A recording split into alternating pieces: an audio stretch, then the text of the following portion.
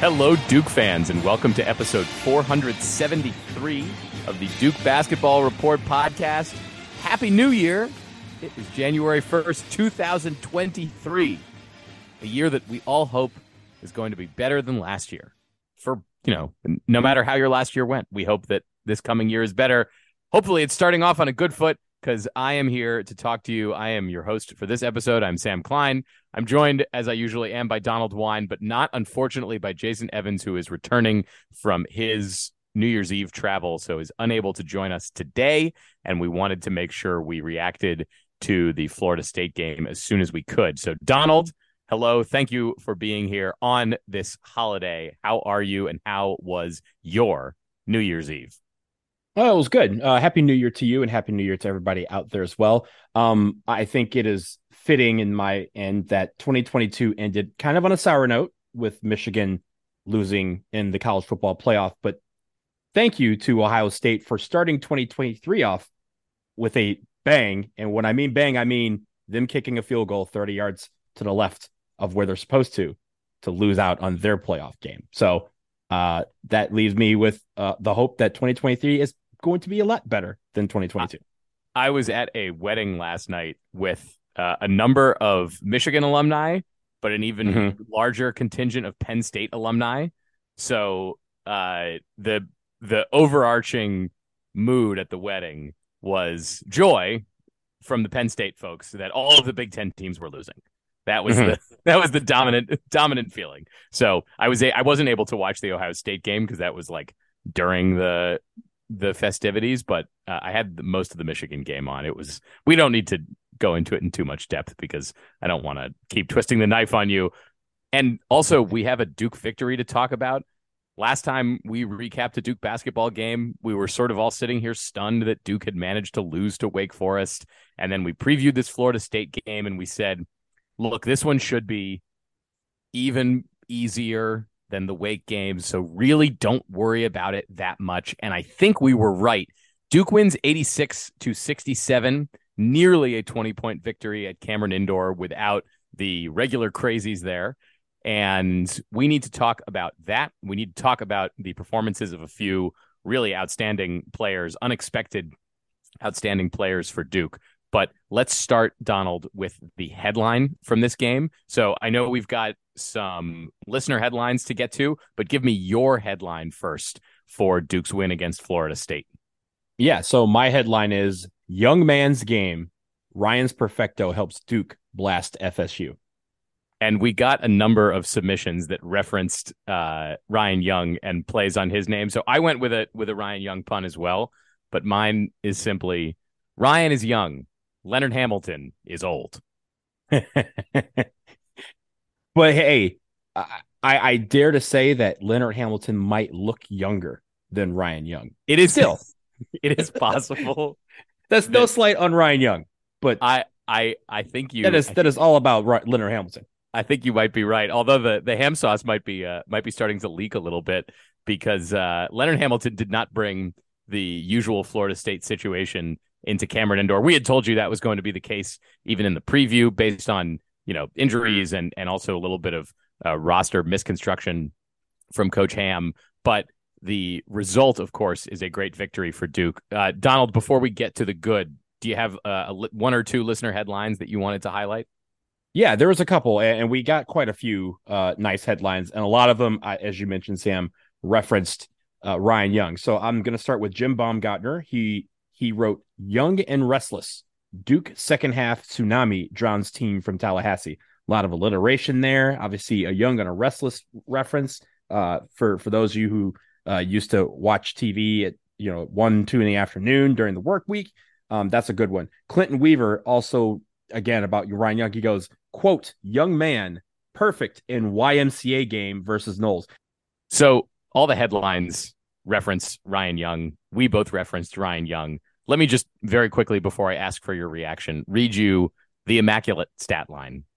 20 points on 7 shots. He was 7 for 7 from the field, 6 for 6 from the free throw line. He also added 12 blocks for a double-double, including 12 rebounds, rather, including 5 offensive rebounds, and even notched 2 assists on this game, some of which were pretty impressive. After the game, they did some of that, Duke Blue Planet behind the scenes stuff with Ryan Young, and he was giving a lot of credit to teammates for feeding him. That man was being modest because most of his points were coming off shots that he created, whether they were offensive rebounds that he grabbed or whether it was Young getting the ball like 10 or 12 feet from the basket and driving through 2 or 3 Seminoles to get to the hoop. So, Donald, give me your reaction to what I guess we have to call the Ryan Young game, at least so far in the season. So, real quick, a couple of stats about Ryan Young's perfecto. He is the 6th Duke player all time to score 20 plus points on 100% shooting. That, again, like you mentioned, includes free throws and field goals. He is also the first player ever to do it with 10 plus rebounds. So, error of his own that game last night. But yeah, Sam, we've talked about his game and how we kind of reference it as the old man's game, but no, really, he was destroying cats last night with his little dream shake that he does. I know that's a little homage to Hakeem Olajuwon, but he had a couple of moves where he grabs the rebound and created his own space to be able to put shots up. And as you mentioned, there wasn't a lot of contested shots where he had to go over somebody, but when he did, he was able to find a way or find a lane to lay it off the glass and lay it in. And it just dumbfounded Florida State's big man all night. He was a force. And again, I think the fact that a lot of them were created off of offensive rebounds, second chance points that led to, Duke having quite a few, 13 second chance points off of 10 offensive rebounds. And again, he had five of those offensive rebounds. And I think from there, he created at least 8 points out of them. So, he was very effective in that. You referenced the dream shake, the NBA player that I was thinking about watching Ryan Young last night. And this is a completely unfair comparison, but the image popped into my mind of the way that Zach Randolph used to just barrel through guys to get easy baskets at what appeared to be easy baskets at the rim, but they're actually like very hardworking baskets at the rim because he's going through guys and the defenders are trying to figure out how to keep up with him. I would not be surprised if Ryan Young at some point told us that he was watching Zach Randolph videos, because there was a lot of that, not just force, but grace in being able to turn around multiple defenders. That's what I think was so impressive about the performance, is that Florida State figured out that they had to put extra bodies on him. And look, we talked about how they're not the usual size of a Florida State team. So Ryan Young might be bigger than everybody on that team other than McLeod, who doesn't play that much. So, it's one thing that he wasn't being guarded by big guys, but it's not like against huge competition we've seen Ryan Young do this sort of thing this year. And maybe the only cold water that you want to throw on it is this is a Florida State team that's not very big. And you'd love to see Ryan Young do this against a team with a stronger front line than FSU. But what a performance, especially given that the rest of the bigs last night were not up to their usual selves. Kyle Filipowski wasn't bad by any means, but he wasn't, his usual assertive self on offense. So the points had to come from somewhere. Can we talk, Donald, also about Jalen Blakes, a guy who was getting the starting nod last night? He starts in place of Tyrese Proctor, goes for 17 points, his second game in a row where he goes for 17 points. And that's on 6 of 11 shooting, which is a night that you're going to take anytime. 4 for 6 from 3 for Jalen Blakes, and a couple of pretty nifty layups as well. Also seemed like from the beginning of the game, he was Duke's starting point guard. What did you think, I guess, first about Jalen Blakes' performance yesterday and how much he's shown between the Wake game and the FSU game? And specifically, Donald, I want you to talk about the point guard situation right now and sort of how you think that's going given Blakes' performance in the last 2 games. Well, it kind of shows me that his performance against Wake was not an aberration, that it's something that, hey, the work that he's been putting in, we've talked a lot about how his progression has come over the last, year or so since he first arrived on Duke's campus as a freshman, and having the confidence to lead the offense, distribute the ball when he needed to, take threes when he needed to. I believe he's now our best 3-point shooter statistically on the team. I think he's shooting 42.5% from 3. And again, his shot when he was taking them, he was working his way into open positions. He was taking those shots confidently. Even if he missed it, it felt like, again, he was doing the right things to either, tip the rebound out or stop the play so that his team had a chance to get back. He was great on defense, and say what you want about his offense, but his defense helped keep him on the floor. It wasn't like he was a defensive liability.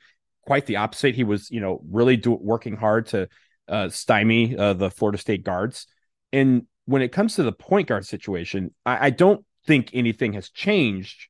I think this is kind of Jon Scheyer's way of pronouncing a shakeup, right? And giving a guy who, this was his 33rd game as a Duke Blue Devil that he's appeared in, and his first ever start. And he made the most of that opportunity. Just like against Wake Forest, he made the most of his opportunity coming off the bench and getting that extra playing time. All of that is going to keep building that confidence. And again, you want that from a guy who, in the grand scheme of things, is a veteran on this team. He's one of the guys who knows this offense and can play this offense and knows what ACC play is like. He's going to be counted on to really provide some production when it comes to ACC season, which we're now in the midst of. And he, responding to this, if you think about it, this is really the start in our mind of the ACC season, because after this, there's just ACC games 2-3 times a week. He's going to be counted on to provide a lot of production, and for him to come off the bench or to start and do that, I think is great. And I'll talk about Jeremy Roach a little bit more in the bad, but it's clear to me that Roach is still a little hurt. He absolutely. He wasn't moving perfectly last night, so he doesn't have his best game. But in the absence of that, it's really important that Jalen Blakes is able to step up in his place. We know that Roach and Blakes can play together for long stretches if they're both playing well, because they actually play off each other pretty decently, and they can switch a lot on defense. But great for Blakes to take the mantle there. The one other item in the good that I wanted to talk about, Donald, you mentioned Blakes' defense. I think in general, Duke had a pretty nice defensive night. Didn't let Florida State grab almost any offensive rebounds. FSU was not shooting the ball well, especially from deep. And when any FSU player sort of started to get things going, Darren Green, particularly at different points in the game, Duke kind of reshuffled the defense and let them, and confused Florida State a bit. I think there was great switching by most of the guys on the team, and also an aggressiveness to hunt for turnovers. Kyle Filipowski forced a couple of travels in his aggressive defensive effort. So maybe not Flip's biggest offensive output of the season, but a great defensive effort from him, and I think from the rest of the team, especially shaking off some rust from the Christmas break. Yeah, and they only allowed 25 points in the first half. I believe over the course of the game, they had at least 5 possessions end in a shot clock violation on defense. And a lot of air balls that I was like gonna shot say clock violations, desperation air balls to force shot clock violations. That the defense there, and there was a couple of guys who it felt like every time they got the ball in their hands, the Cameron crazies or the people who were sitting in section 17 were giving them the business, because every single time it seemed like they were getting the ball 30 feet away from the basket, back turned to the basket with a desperation heave, and just hitting nothing but air on the way down. So the team, I thought, had a great defensive effort. And I think that is what, again, that energy that they had there led to all other parts of their game. I do want to mention one other player specifically, and that is Dariq Whitehead. Coming off the bench, 16 points, 2 assists, 1 steal, 1 rebound, again, active on defense. And it leads to I thought, the greatest stat of the evening, and that was our bench points. 46 bench points. The last time we had 46 points off the bench was back in February of 2005 at a game against Wake Forest. So, who came off the bench in that game? That's a great question. That must be like Daniel Ewing or something, didn't start and then came in and did like 30 points or something. Because JJ and Sheldon scored most of the points on that team. Yeah, JJ, Sheldon, Ewing. I'm not sure who was on that team that was coming off bench. Sean Dockery wasn't starting? No, he wasn't starting, but he had those games where he could have gone for 15 points. But yeah, I think it's probably some big men that we're forgetting too. That was probably present. Now we're in trouble, aren't we? Yeah, someone will email us, dbrpodcast@gmail.com. Tell us who was on that team. But I think the thing about the bench is that, again, you had, Ryan Young coming off the bench. He had his 20. Dariq Whitehead came off the bench. He had 16. Jacob Grandison, I thought, came off the bench and performed very well. There was a lot of production from everywhere. And even the starters that kind of struggled, they were still active on defense, and they were active. It led for the bench to be active on the offensive end. So I thought it was just a great team effort and a great response to the energy that was lacking from the Wake game. It was clearly present in this game, and it showed by how they pulled away against Florida State and how they maintained that, close to 20-point lead throughout the majority of the second half. Let's get to the bad, because I think there's a few things that I want to address here, but where do you want to start on the bad? I know that I kind of teed up the topic of Jeremy Roach, and you could take that wherever you want, or if there's somewhere else you wanted to start in the bad, let's move to that. I honestly want to start up front in the front court, because Kyle Filipowski and Dereck Lively, I think together didn't have their best game. And I'm gonna kind of flip it into a positive in a second. But Dereck Lively had 12 minutes. He only was on the court 12 minutes, even though he started. Now, part of that was probably because Ryan Young was pitching a perfect game. But Dereck Lively only had 2 blocks and 1 rebound. He didn't attempt a shot. He wasn't really there on offense. But was one thing that I saw on TV, and Jonathan Bowe, who wrote in to us, said this from someone who was at the game. The fact is that Dereck Lively is very enthusiastic when he's not in the game. He's one of the guys that's on the bench, always, rallying his troops and really supporting his teammates. And I think that's good, right? Like, it's not just the fact that he is a player on Duke's team that's, on the bench. Our bench is usually very active and supporting whoever's on the floor at any one time. But the fact that he's like the number 1 recruit and was not getting a lot of playing time, has not really had such a great year as we expected because of the injury that he suffered so close to the start of the season, and just how that's kind of lingered through the first third of the season. It's easy for someone to get down on themselves and in turn not show this kind of support that is necessary. But he hasn't done that. He's never wavered from his support of guys on the team whenever on the court and he's on the bench. And I think that's something to be commendable, because not everyone in that position reacts the way he does. And I think that shows a lot of maturity on his part for being so young, to be able to continually be involved in the game in some aspect. If he's not doing well on the court, he can at least be a great teammate, and he's showing that. I think the same thing goes for Kyle Filipowski. Kyle Filipowski did not make his first basket until like a minute into the second half, but it wasn't for lack of effort. It wasn't because he was, shying away from anything. He just wasn't forcing himself into the offense. And as other guys got hot, like Jalen Blakes was hitting threes, Dariq Whitehead's coming off the bench hitting threes, Ryan Young's hitting stuff inside. Kyle Filipowski's like, yo, let these guys cook. And I think the only thing that I'll say bad about his performance is he tends to get a little upset, maybe with himself, but demonstrably upset whenever there's a bad call against him. And he gets bad calls against him in almost every game. And I think the one thing that he'll have to learn to do is to, kind of rein those emotions in, because especially during ACC season, we get a Roger Ayers or TV Teddy showing up. That can turn into a technical. And I know that's not what he wants to do. And I know he wants to win. He wants to be involved. But I think he's going to have to learn how to produce in other ways when other guys are being hot. I think he did that well last night. And I think he should hopefully continue that, even if he's on a night where he's not going to affect anyone on the offensive end. I was going to say that on a night where Duke wins by nearly 20 and is clearly the better team, totally fine for me if Kyle Filipowski in a way takes a night off on offense to let some other, offensive strategies develop, let Ryan Young get points, let other guys do some of the scoring for Duke. I think it helps Duke in the long run that they have more weapons than just Filipowski, because into ACC play that defenders will key into flip. And if that means that other guys get open and can actually start making shots, which has been a challenge for Duke this season, then I'm all for it. I think that the worst thing about Filipowski is that I'm not sure that his fade is expertly done on the back of his head. So who are we as a couple of bald guys to, you got to give criticize? You got to give him a pass. It's during the holidays. The barber shop might not be open during regular hours. You know how that is. So, I think once next week happens, then he'll maybe get back to the regular flow of his traditional cut.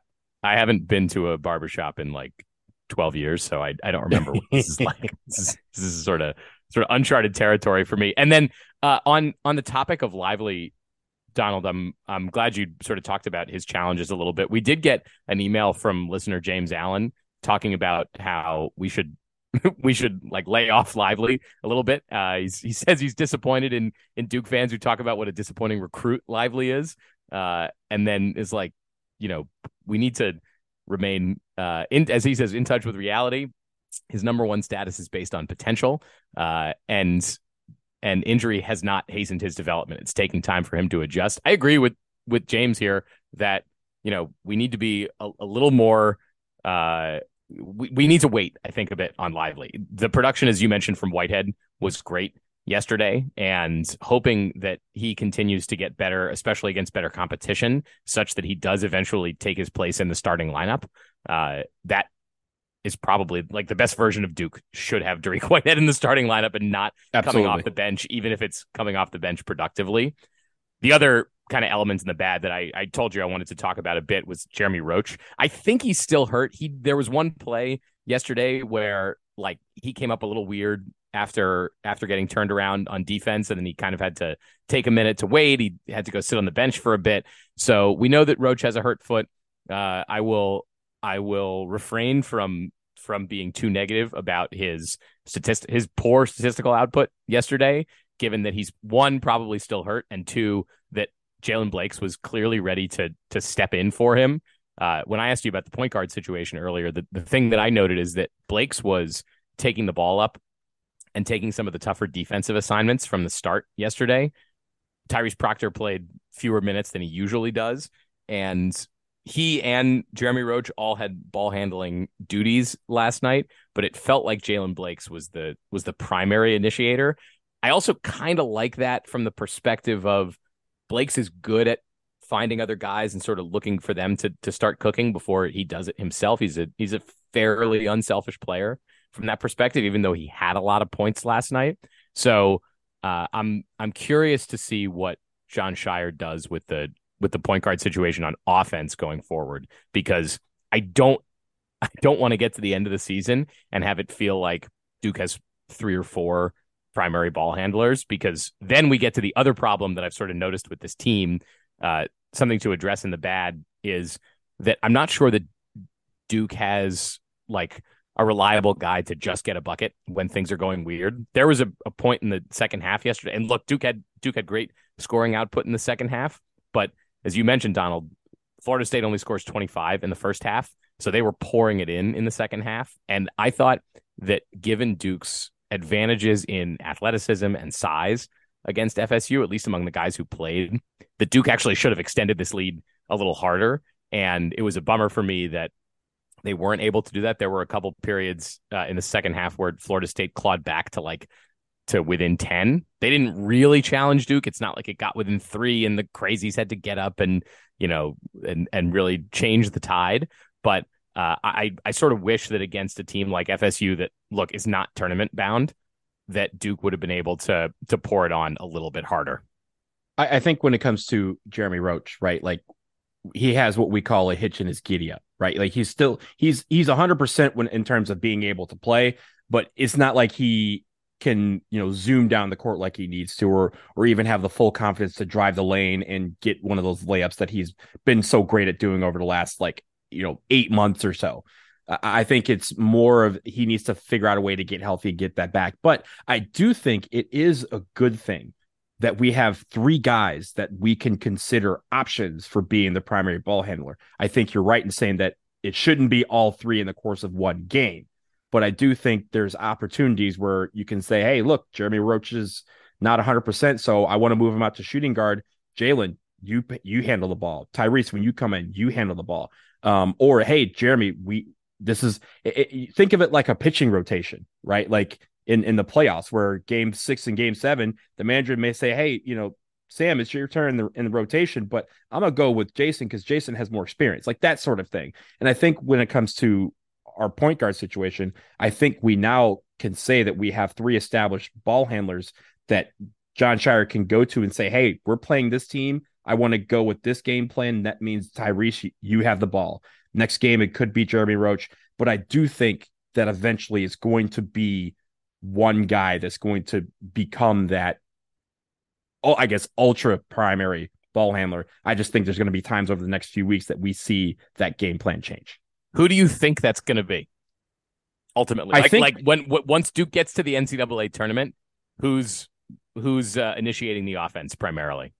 I think we're in a great position if I say this. I think is going to be Tyrese Proctor. I think as he keeps maturing and keeps growing, if he's the primary ball handler day one in the NCAA tournament, I think a lot great has happened. It's not necessarily anything that bad that's happened to Jeremy Roach or Jalen Blakes. I think that Tyrese Proctor being the primary ball handler is the best version of Duke. Just like you mentioned, the best version of Duke probably has Dariq Whitehead in the starting lineup instead of coming off the bench. All right, Donald, let's pick our play of the game, our highlight of the game, and we'll do player of the week real quick before we go to the break and then preview the NC State game. So give me your play of the game. I think you mentioned it earlier, but walk me through it one more time. Yeah, it's so my play of the game was Ryan Young's first offensive rebound, catches the ball. There's 3 Florida State guys around him, and he somehow does a dream shake all 3 of them out of the way, and then lays it in. I love that play. It was such a great play.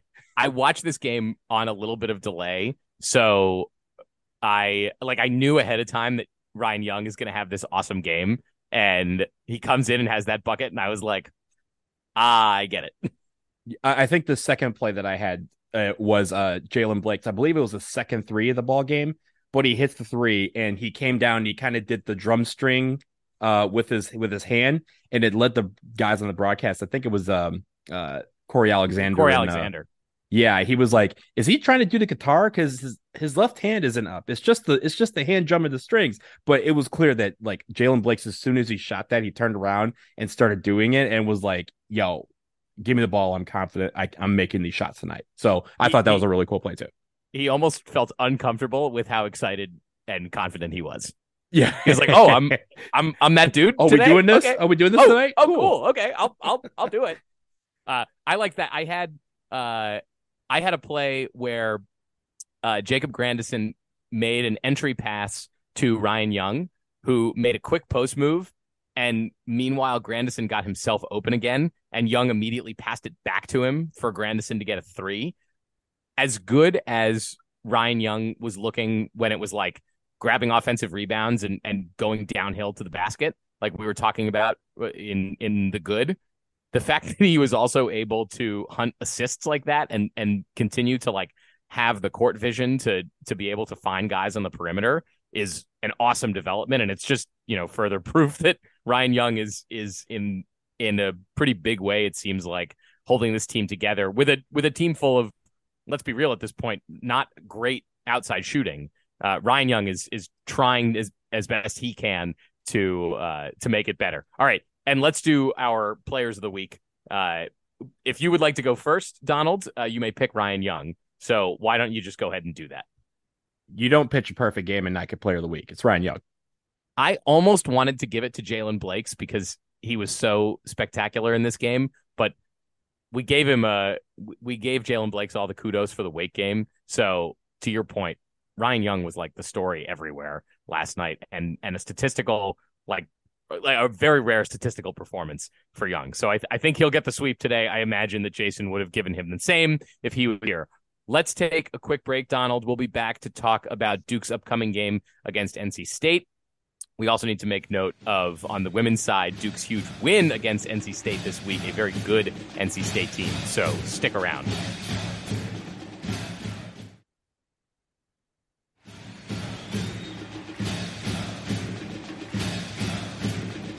Welcome back. Duke is at NC State on Wednesday night, 7 p.m. at PNC Arena. It should be an interesting game. NC State coming into this one, Donald, I'll tee this up a little bit for you, and then I want you to tell us a little bit more in depth about NC State's season so far. Kevin Keatts' squad is 11-4 overall. They are just 1-3 in ACC play. But the question that I pose to you, maybe as you run through NC State's schedule, is: do you think that NC State is kind of a little better than their record indicates, or kind of a little worse than their record indicates? And I feel like you could take this answer in either direction. Honestly, I'm going to go in the middle. The jury's still out. I think this is a big bellwether game for this team. And when you think about NC State over the past few years, they've had a couple of years where, just like you kind of see, they have what many would call an inflated record during the non-conference portion of the schedule. And then they get to the ACC season, they kind of struggle to start the season, but then they have a big win against either Duke or UNC or Virginia or something like that, and they propel themselves back into the bubble race, and they either make it or they just barely miss the bubble. This is setting up to be a similar type of season. As you mentioned, they're 11-4. Their big wins are against Dayton, Butler, and Vanderbilt. I mean, Power 5 team, Dayton and Butler, decent teams, but not like, we're not talking top, 10 teams or anything like that. It's possible, Donald, that none of those are NCAA tournament teams.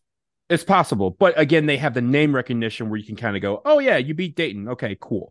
Their losses, they have 4 losses. Again, you mentioned they're 1-3 in the ACC. Their only non-conference loss was to Kansas. But then since they've started ACC play, they've lost to Pitt, Miami, and Clemson. And I think if you're looking at very quickly, if you're looking at NC State, when you're looking at this game, I'm looking at rebounding, because they're a decent rebounding team, especially on the defensive end. And, that kind of battle between our offensive rebounding and their defensive rebound, that'll be an interesting one. I think whoever wins the rebounding battle will have a huge edge, but also NC State's ability to get to the line. They're not great at getting to the line. They do make their free throws when they get there, but they're not great at drawing contact and getting to the line. And Duke is not a team that forces a lot of players to the free throw line to take free throws. So I'm going to see how they do that. I would say weird second half officiating against Florida State aside. No, yes. But I do think that's going to be interesting to see how they game plan. Are they going to go right at us and try to draw fouls, get guys in foul trouble? Because, we do have guys that get into foul trouble on occasion, but is it a thing where they're going to try and draw fouls and get to the line and beat us by shooting free throws? They're going to have to take a lot of free throws. And I think, again, when we look at the stats, whoever attempted the most free throws, I think will be the team standing tall at the end. I don't think NC State wants to get into a depth battle with Duke. This is not a team that has a ton of depth. Stepping back real quick and looking at their schedule, the thing that stands out to me is that, as I said, Dayton is probably the best team they've beaten. Dayton is not a surefire NCAA tournament team. It's possible to this point in the season, NC State has lost their games against every team that is going to make the NCAA tournament. They are similarly sort of, they had a game against Clemson on Friday that was somewhat lopsided loss, 14 points, although the game was at Littlejohn. That game sort of returned them to ACC play following the Christmas break. And then they've got Duke this week. This coming weekend, they've got Virginia Tech. Next week, they have Miami, and then a game against Georgia Tech before they lose, of course, at North Carolina, because they always do. So a really tough stretch where NC State is playing 3 or 4 of the 5 best ACC teams in a 5-game stretch coming up. So I know they're looking at the schedule and saying, of course, they want to beat Duke. That's the first game that's in front of them. But it's going to be a tough go here, and this is the part of the season that is going to make or break it for NC State. If they're going to make it to the NCAA tournament, they can't lose all of these upcoming games, and these are the best shots they have until they get Virginia in a few weeks in February. But I do think the one thing that they can probably, have some confidence with is that we as Duke traditionally do not play well when we go to NC State, and we've had some bad losses at NC State over the years. It is one of my least favorite ACC arenas. Yeah, it's one of those things where no matter what, their crowd is into it. So for Duke's perspective, the energy and the intensity have to be there. Just like we saw at Wake, if we don't come with the intensity, we could get run out of the gym. And that, hopefully they're watching that, or at least reminding Jon Scheyer and the staff is reminding this team of how they played against Wake Forest, and say, hey, you cannot do that against NC State, because NC State will get you, especially on their court. That's traditionally where they have gotten the most wins against us. So looking at their lineup a little bit, I told you that NC State is not very deep. They're running 6 or 7 guys at this point. They only really played 7 guys in their most recent game against Clemson, and against Vanderbilt, they kind of ran a 6-man rotation. They did lose a big man a few weeks ago to knee surgery, Dusan Mahorcic, who was a transfer who came in from Utah, a guy who was also suspended from Utah last season. I'm not sure exactly what the story is with Mahorcic, but he's out at least for now, having had knee surgery, and he was going to be a key player for State this season. So depth is definitely a problem. And you mentioned, Donald, they might try to get Duke into foul trouble. I envision that Duke is gonna be trying to get NC State into a ton of foul trouble. Their main big man is a guy named DJ Burns. He's a big fella who transferred from Winthrop this season, so he's experienced. He's a pretty strong rebounder, but on a per 40 basis, he averages 5 fouls. Duke has more big men to throw at DJ Burns than DJ Burns has himself to throw at Duke. So do not be surprised if one of the Duke bigs decides to get into into an attempted block and kind of rough and tumble battle with DJ Burns, because once he's out, frankly, NC State doesn't have a ton of size to throw at Duke. Their other starters, the guys who are going to play the bulk of the minutes, 6'1" Jarkel Joyner, 6'3" Casey Morsel, 6'4" Terquavion Smith, who Duke fans will remember, and 6'8" Jack Clark.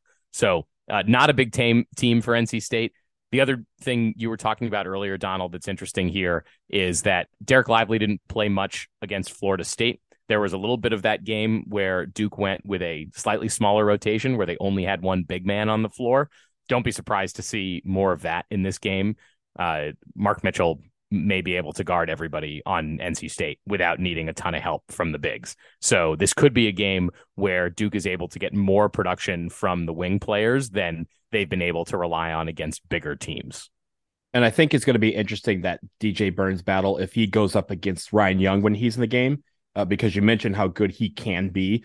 But also when you look at Ryan Young, if according to KenPom, he is the number 7 in offensive rating in the country, the entire country. So Ryan Young has been, whenever he's in the game, he's been effective. He's a number 12 offensive rebounding rate, and he has the number 9 2-point field goal percentage. So that's going to be a key battle. If Derek Lively, obviously, like you said, if he's going to be splitting time with Ryan Young, Derek Lively is got to do something on the offensive end to keep DJ Burns. And also, I mean, defensively, I think, he can hang with DJ Burns, but offensively, that position is going to have to generate, a lot of, touches, points, scoring chances, whatever you want to call them. Ryan Young has been good at doing that when he's in the game. Derek Lively also has to step up. This is a big challenge for him. I imagine that when Kevin Keatts is looking at preparing for this game, it's frustrating to him that he's got this recent tape on Ryan Young. Too. He's like, shoot, I guess we have to prepare for this now. This is annoying. On the wing, the major contributors for State, we mentioned Smith. Jarkel Joyner is a transfer from Ole Miss. He's also very experienced. He's a super senior, or super senior at least in academic terms. This is his 5th year in college basketball. So plenty of experience for State in the backcourt that Duke is going to need to be able to handle. I'm curious if Jeremy Roach is going to be healthy enough to play big minutes against State. That's the one area I think where they may be able to cause a lot of challenges for Duke is generating offense from the outside and also being pesky on defense. On offense, NC State does not turn the ball over very much. The only guys really that are prone to that are Terquavion Smith and DJ Burns. The rest of them are pretty good at hanging on to the ball. So I'm not sure that Duke is going to be able to generate turnovers the way they have against some weaker offensive opponents. Not to say that NC State is like the best offense in the world, but they're 43rd in KenPom. They're not a bad offense. So it's that'll be an interesting battle for Duke is trying to turn NC State over where it's clearly a strength of theirs. The other interesting thing here, NC State plays fairly fast. This is the rare Duke team I know we've mentioned before that plays at a fairly slow tempo for a variety of reasons, I think, some of them being the injuries and the inconsistency in the rotation, but some of it being just preferred for the main contributors on this team. So we'll continue watching to see if Duke is able to maintain their tempo as opposed to having to play around at NC State's tempo. If State is able to make Duke a little bit more frantic, especially in their home arena, that could also spell trouble. I do not want to see Duke lose another ACC game here early in the season with tougher opponents, admittedly, coming up soon. Yeah, I think that's the key here. Is this is a team that we should beat, whether we're at home or on the road.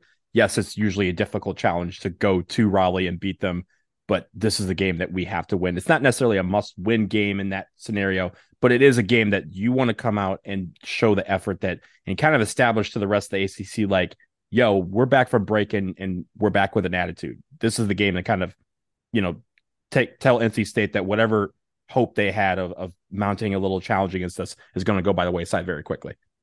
Ken Pomeroy says that this game is basically a toss-up. He's got Duke winning by 2 points in Raleigh. So take with that what you will. But we'll be watching for that on Wednesday. We will also return after that to recap that game and then preview Duke's second game against Boston College. For some reason, Duke is going to have 4 ACC games under their belt and have to return play to Boston College pretty soon. But we'll be back at the end of the week to do that. Donald, very quickly, give me the rundown from Duke women's basketball's huge victory against NC State a few days ago. Yeah, so they went to Reynolds Coliseum, and first of all, NC State, one of the premier women's basketball programs in the entire country. They are great. They're number 6 in the country right now, and Duke not only went over there and beat them, but they beat them pretty handily. It was 72-58, the final score. They were up 35-23 at the half, and no matter what, they just got hot from 3 and just kept pouring it on. Anytime that NC State kind of mounted a serious challenge to get back into the game, Duke would shoot them right back into a 10, 12-point lead. Then they followed up with just today, they beat Louisville, again. So they're 13-1 on the year. They're 3-0 in the ACC. They are now a team that people have to look at as a contender for the ACC championship. And I know there's a lot of great ACC programs out there that are really good. Notre Dame is one of them. NC State is still going to be there. North Carolina is still going to be there at the end. But Duke and Kara Lawson and her staff have done a great job, and these players have done a tremendous job so far this year. Their lone losses against UConn, which, hey, everyone loses to UConn.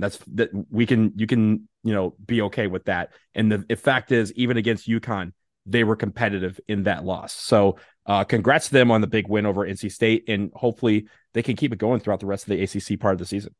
Absolutely. All right. We will leave it there on that note. Let's hope that Duke is able to continue the wins against NC State in all sports, in all basketball for the rest of this week. So continue to email us, dbrpodcast@gmail.com. We love getting the emails and the updates, especially now it seems like a lot more folks are emailing us from the games, which is great to get sort of reactions from what's going on in Cameron. We love that kind of stuff, especially since we are not able to be there as much as we have been in years past. So for Jason Evans, who is on his way home, for Donald Wine, who is at home, I am Sam Klein. This has been episode 473 of the Duke Basketball Report podcast. Duke Band, take us home.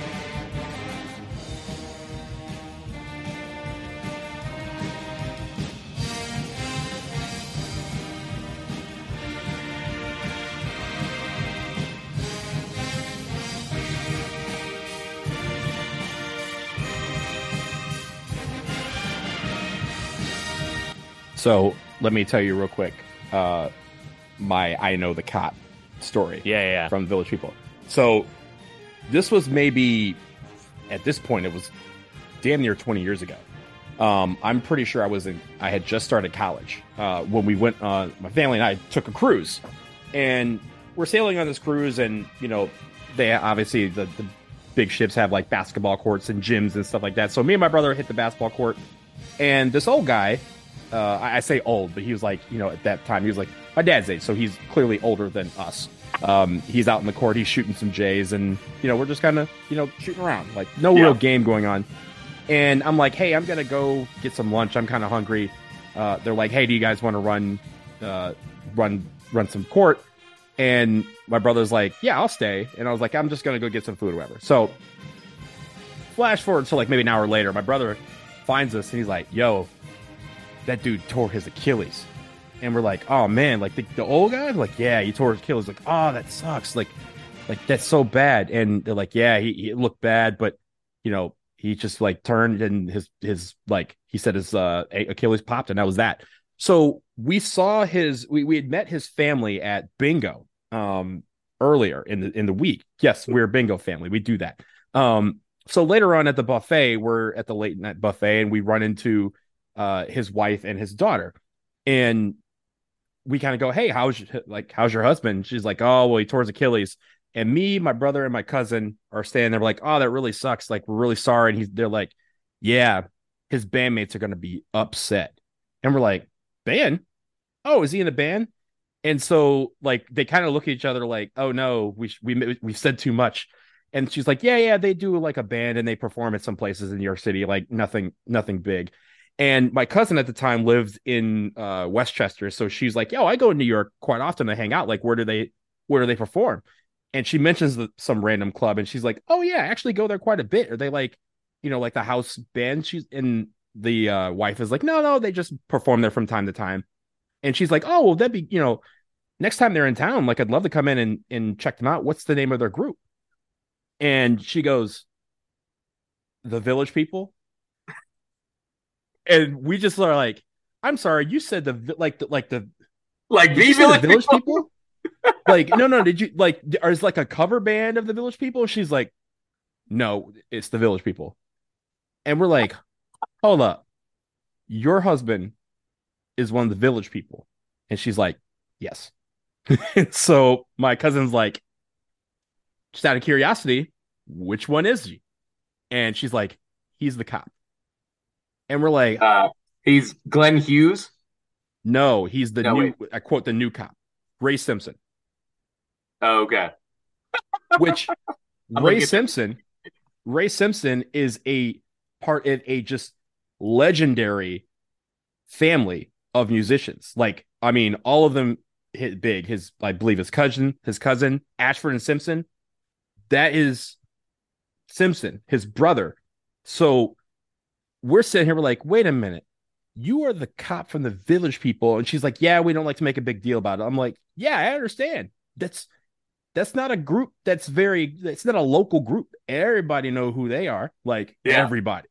So yeah, that's how I met them. I'm really, I still keep in touch with his daughter, because we're about the same age, so we, obviously kept in touch after the cruise. But yeah, that's how I know the cop from the Village People. That's incredible.